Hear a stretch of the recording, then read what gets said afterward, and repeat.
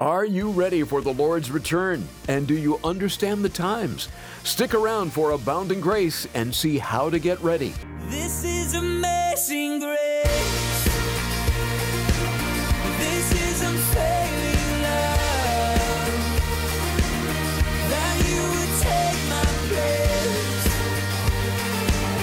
That you would bear my cross.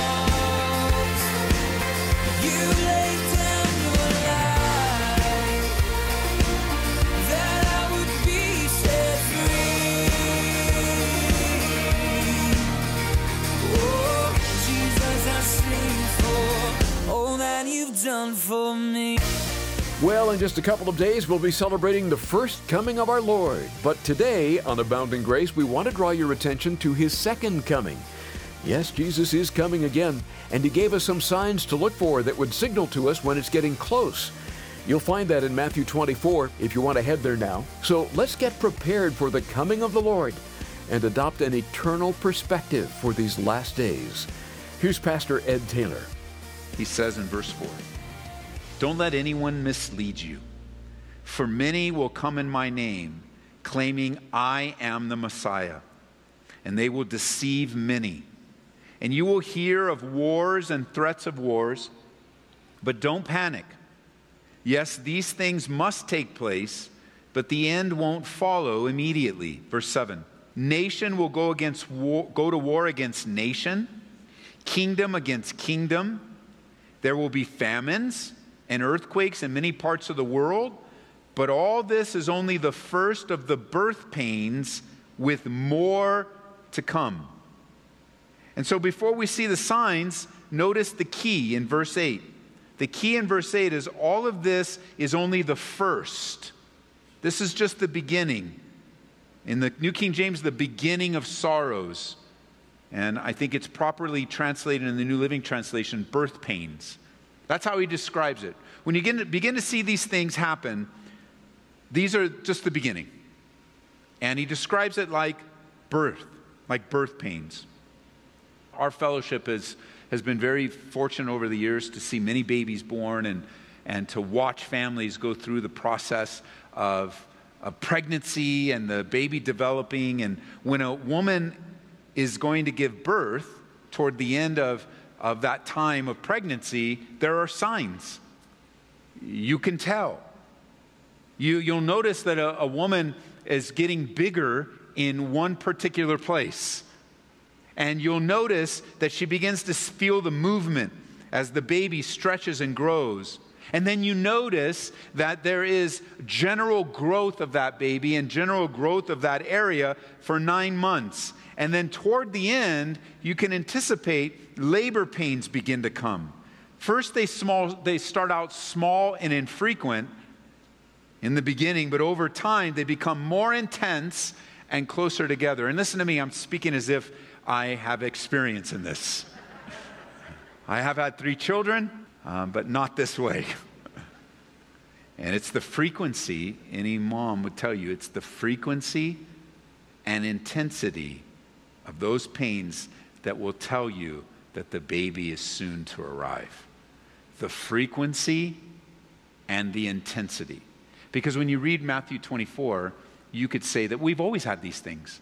We've always had these things. We've always had these things. And in some cases, you're right. There's always been earthquakes. There's always been skirmishes and wars. There have always been these things. But because he uses the picture of birth pains, you know that there will be intensity and great frequency. And that's what Jesus is saying here. The signs are obvious and have been over the centuries, but toward the end, they'll become more frequent, more intense. So he says in verse 4, we'll just go through them briefly. "Don't let anyone deceive you or mislead you. Many will come in my name, claiming I am the Messiah, and will deceive many." So many come in the name of Jesus and they pretend to be the good shepherd. They pretend to be the Savior.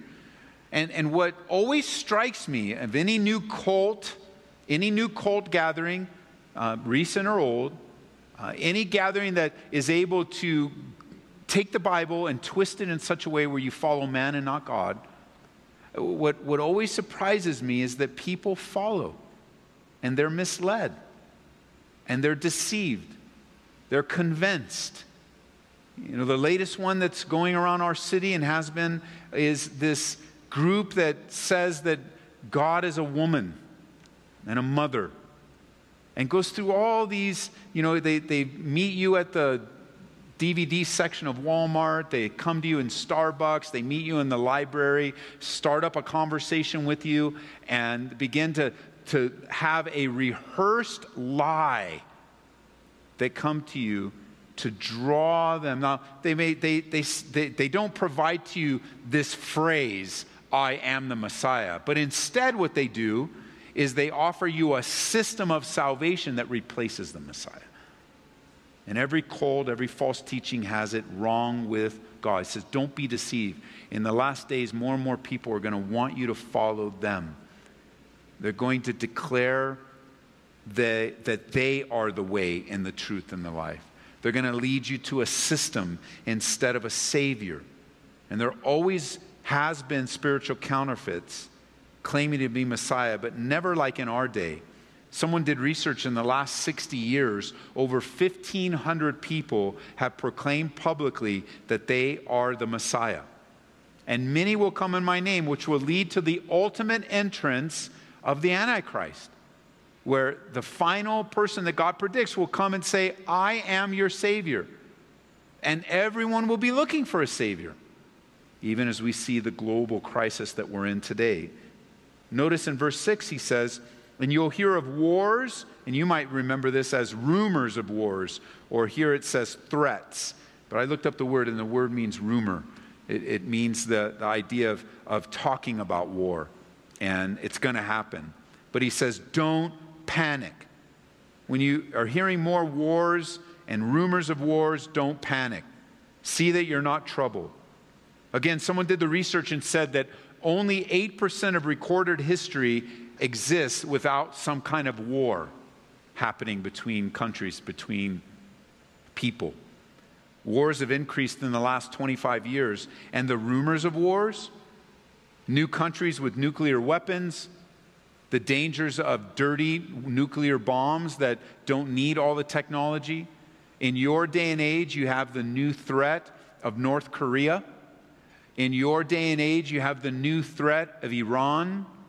You have more and more threats and rumors of just wiping out this increase, even in our own country, the increase of the current government to use force when necessary. It's talking about more and more and more and more.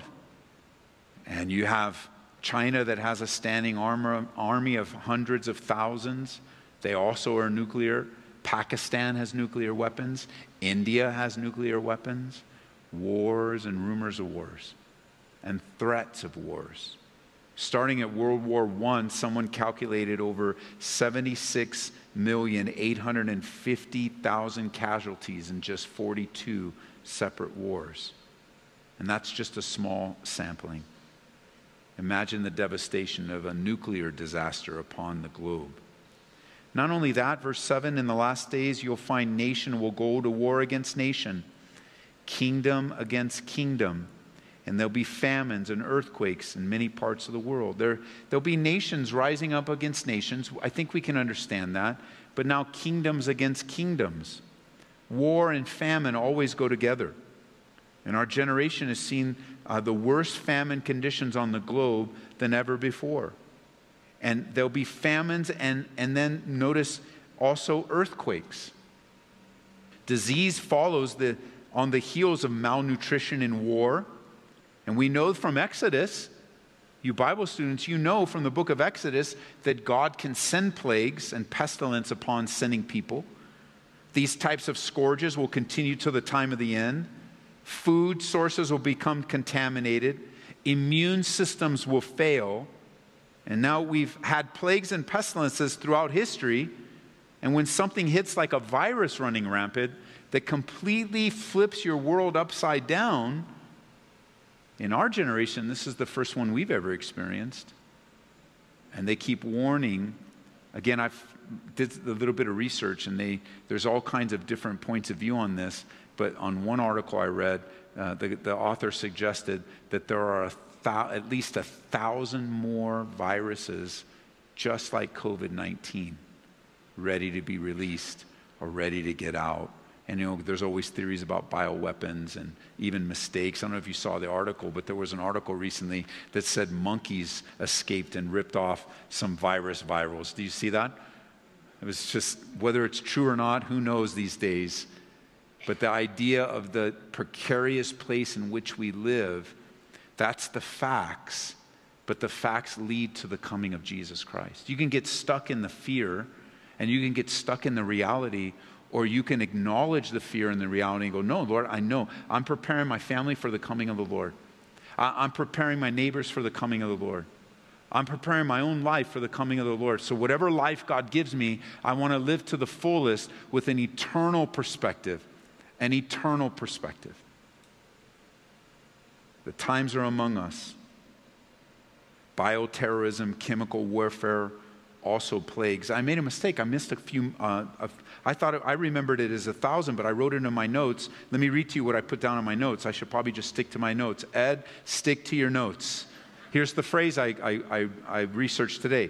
It's thought that there are 1 million viruses. Sorry for the 1,000. 1 million viruses that we know nothing about in the realms of bioterrorism, chemical warfare, and even plagues. Earthquakes, hey, they're on the rise as well.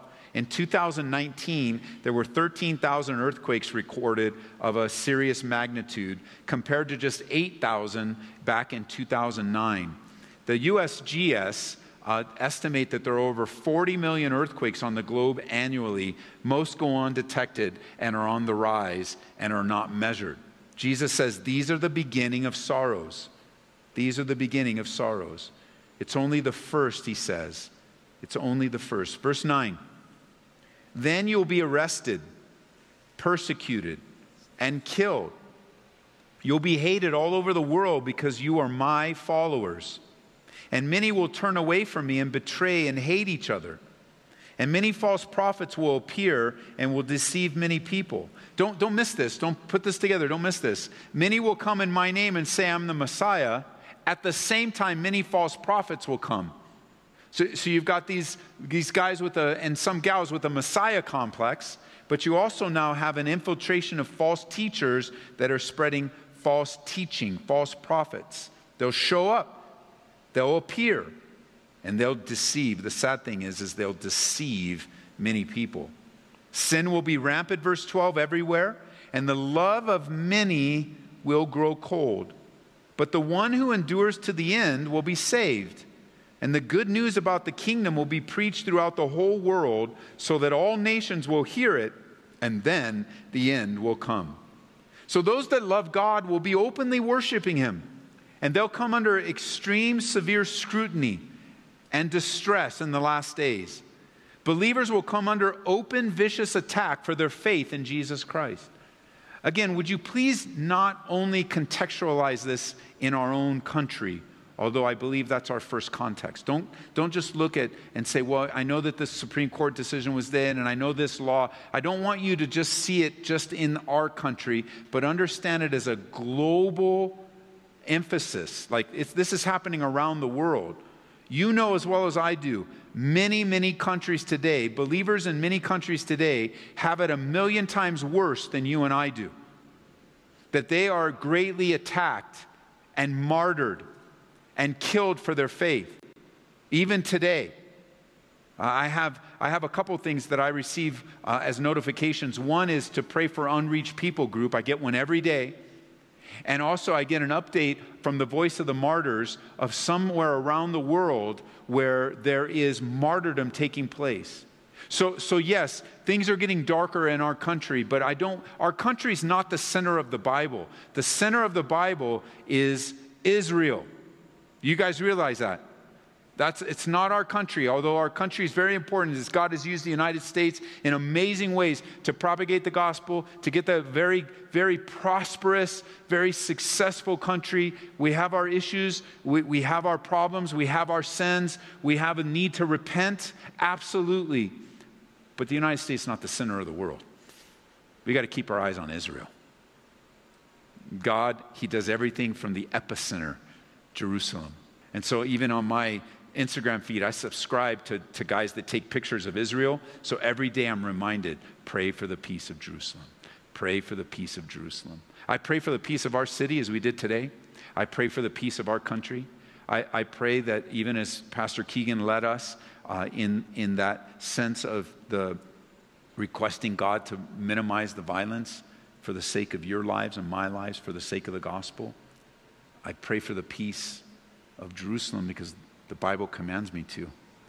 And I want to remember the epicenter of God's will being accomplished on the earth.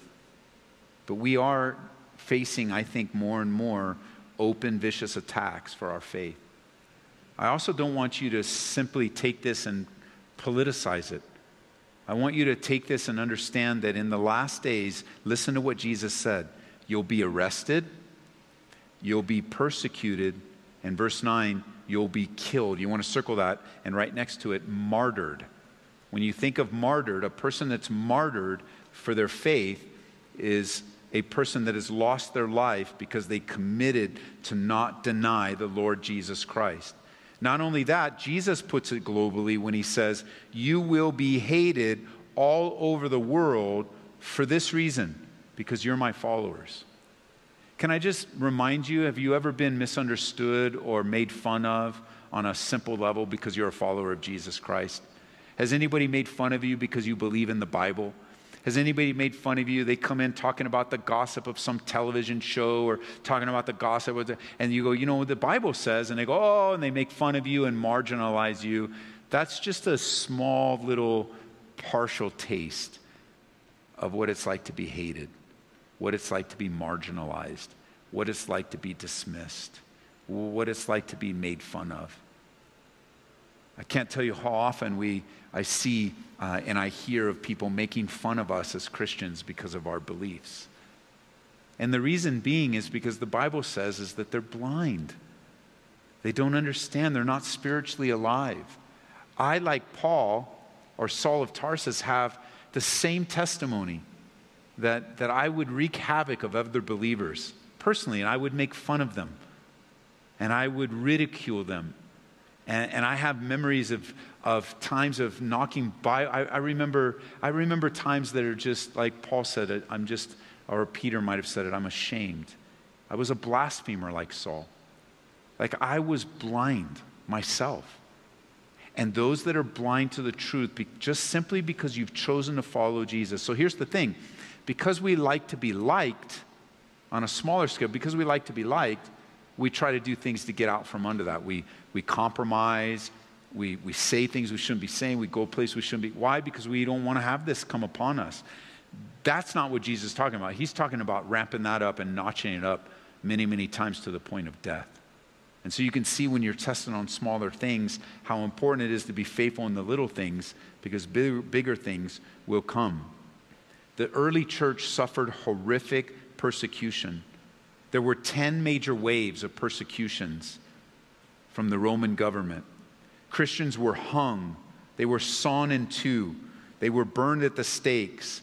They were used as living torches. And it was just a preview of what was to come in the last days.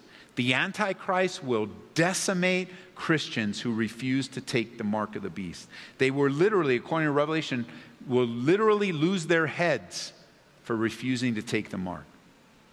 And those in the middle of the tribulation will have to choose to believe at the loss of their lives. But he says in verse 13, the one who endures to the end will be saved. And in Revelation chapter 7, we know there are 144,000 Jewish evangelists. How will people believe in the tribulation period?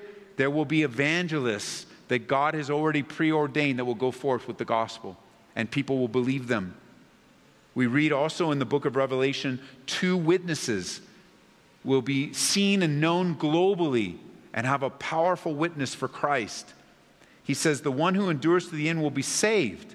And the good news, it says in verse 14, about the kingdom will be preached throughout the whole world so that all nations will hear it, and then the end will come. Make no mistake about this, church, as we head out. God's heart is for the gospel to be preached. Do you guys agree with me? How about you guys online on the radio? You agree with me? God's heart is for the gospel to be preached. So far we agree. Let me add one more phrase. God's heart is for the gospel to be preached, ready? From your mouth and your life. Or, I can put it a different way. God's heart, his desire is for the gospel to be preached from our mouths, from our lives. Shining the light of the gospel. Learning to reason with one another. Learning to talk about things. Learning to listen. Make no mistake, God's heart is for you and me to be ambassadors of Christ, ministers of reconciliation. The ministry of bringing people together in Christ. Romans chapter 10 verse 15 says, how shall they preach unless they're sent? As it is written, how beautiful are the feet of those who preach the gospel of peace, who bring glad tidings of good things. When we open up downstairs again, and those of you that normally come in downstairs, hang out at Res Coffee, you'll be reminded of the wall and a commitment we've made in the last year. It wasn't original to us. We just loved the way it was phrased in this other church, so we adopted it ourselves. I think it's always been our heart, but we've put it on the walls. And we want to be reminded it. We've painted it and we've put it on the walls. And it's simply this, that we will do anything short of sin to reach the lost. And that's a commitment you've got to make in your own mind. To think, I'm going to do anything short of sin. And it's a great phrase because none of us want to cross the line and sin. None of us want to compromise. That's great. But I want you to consider this facet. If you commit to do anything short of sin, you will probably change your tactics and techniques that you have never done before because you've never thought about it that way before. Well, we've been in the book of Daniel today on Abounding Grace. Pastor Ed Taylor is our teacher, and he's the pastor of Calvary Church in Aurora, Colorado. You can hear this message again when you visit us online at aboundinggraceradio.com or hear Abounding Grace through our app. Search for Calvary Aurora in the App Store or Google Play to download that for free today. Still looking for a stocking stuffer or a meaningful gift for that special someone in your life? I'd like to suggest our resource of the month, a book by Lee Strobel called The Case for Christmas. Taking the approach of a journalist, Lee Strobel searches out the true identity of the child in the manger. He consults experts on the Bible, archaeology, and messianic prophecy. We'll send it your way when you support Abounding Grace with a gift of $25 or more. Please remember this radio ministry is made possible through your generous support. And as the year comes to an end, this would be a wonderful time to hear from you.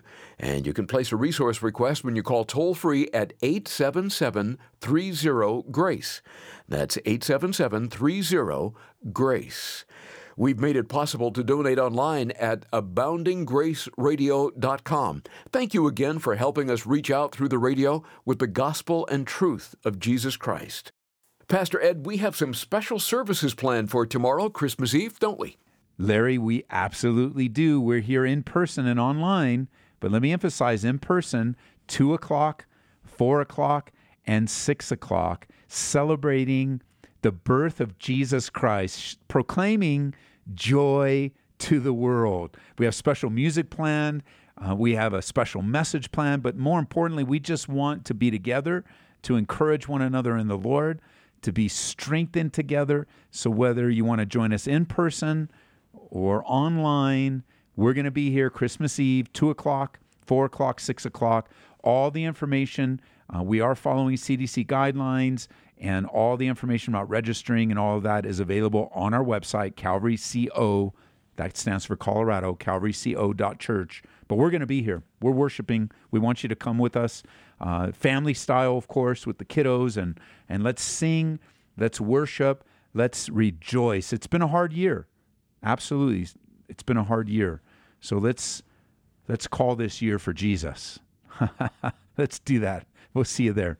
Thanks, Pastor Ed. If you missed any of that, just go to calvaryco.church. I should add, you can watch our live stream there too at calvaryco.church. We're going to take a break from Daniel for the next 2 days so we can celebrate Christmas with you.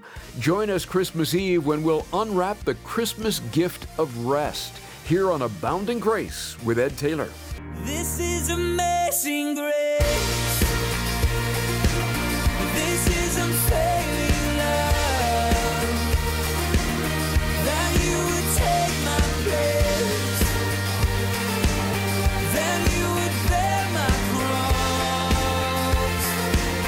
You laid down your life. That I would be set free. Oh, Jesus, I sing for all that you've done for me. Abounding Grace is brought to you by Calvary Church, Colorado, here in Aurora.